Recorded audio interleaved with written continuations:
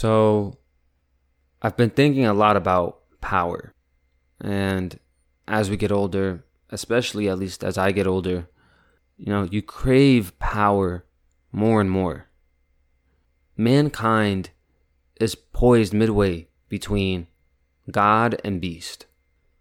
In Greek mythology, there are Olympians, heroes, and monsters. In a lot of religions, there are gods of good and gods of evil. In a lot of the stories and movies we love, there is a battle between good power and bad power. I don't want you thinking that this is a story about folklore. This is a story about us. It's about human beings and our desire for power. Just take one stroll in NYC during a random afternoon. You'll see the power imbalance, the power struggle between class, the hunger for control.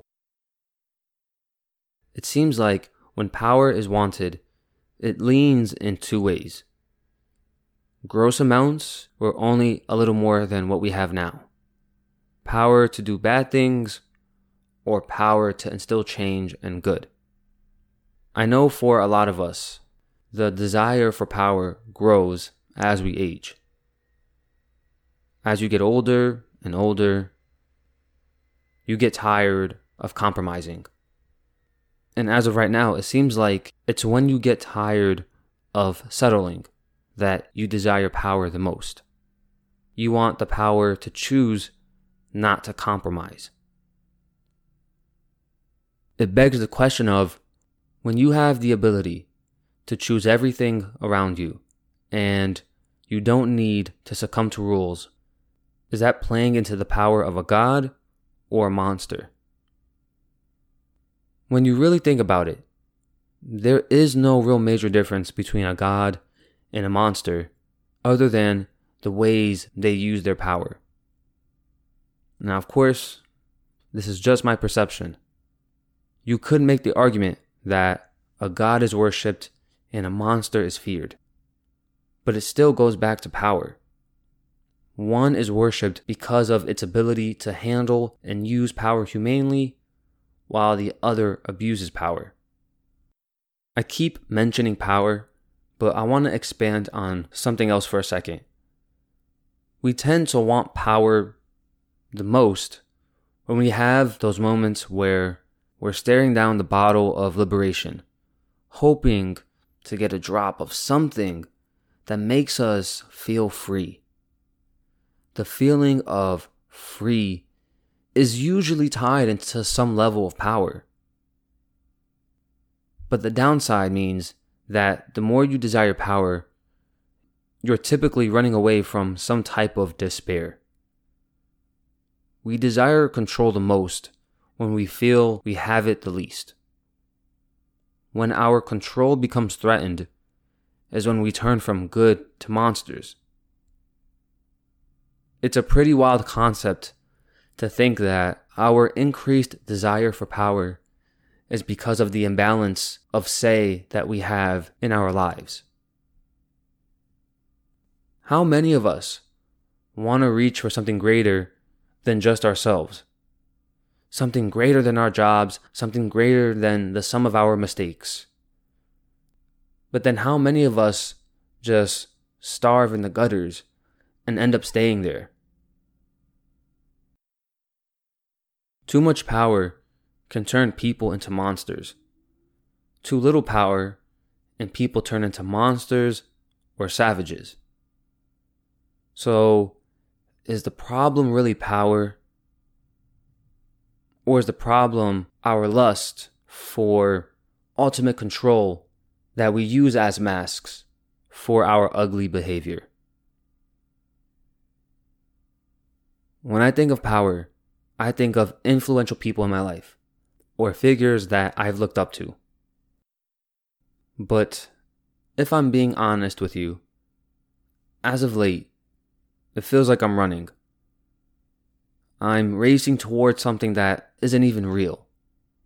I'm living in anxiety and restlessness because I'm too busy chasing shadows, too busy trying to grasp the life and power of other people, until I find myself just exhausted and burned out, only to realize that those shadows I was chasing were really nothing more than the ideas of those people that got washed out from the brightness of someone else's sun. And then it feels like it's only a matter of time until I find myself itching to escape back into someone else's fantasy and looking to someone else's shadow as a figure of measurement, as something to become. We fall in love with power and having the control to bend reality to our liking. It's literally why so many of us hold those people in high places with so much regard. Whether it's those with money, rank, status, looks, or athleticism. On the surface, it seems like they have more control than we do. And if more control means an easier life, then why not lust after it, right? But I think that's the exact type of thinking that turns us into something ugly. We want an overabundance of it to compensate for the time we didn't have it. What is power without pain? What is control without dominance? What is force other than a disguise to hide fear? Fear of losing, fear of failure, fear of succumbing to doubt. There's no lying to ourselves in that the chase for power means a hunger for control, and that it leaves us one step closer to freedom, one step closer to success. But like everything in life, there's a balance. And like with most big things in life, it's a fine balance.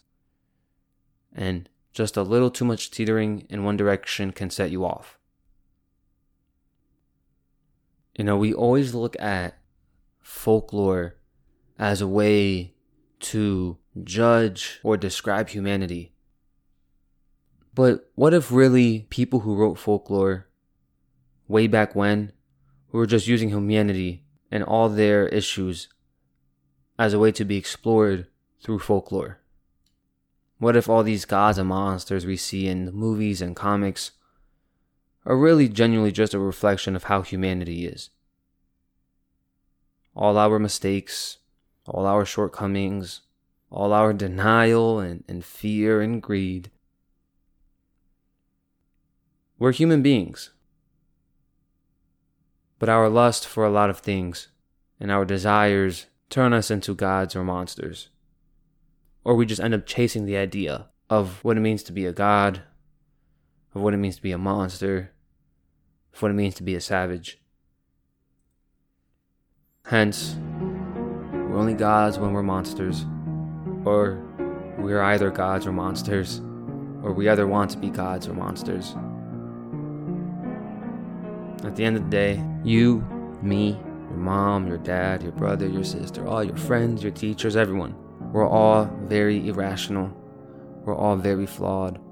We all desire freedom and power and control.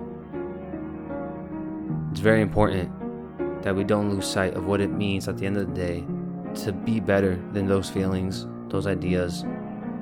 To remember that it is beautiful and important to acknowledge the tenderness and unique experience of what it means to be human.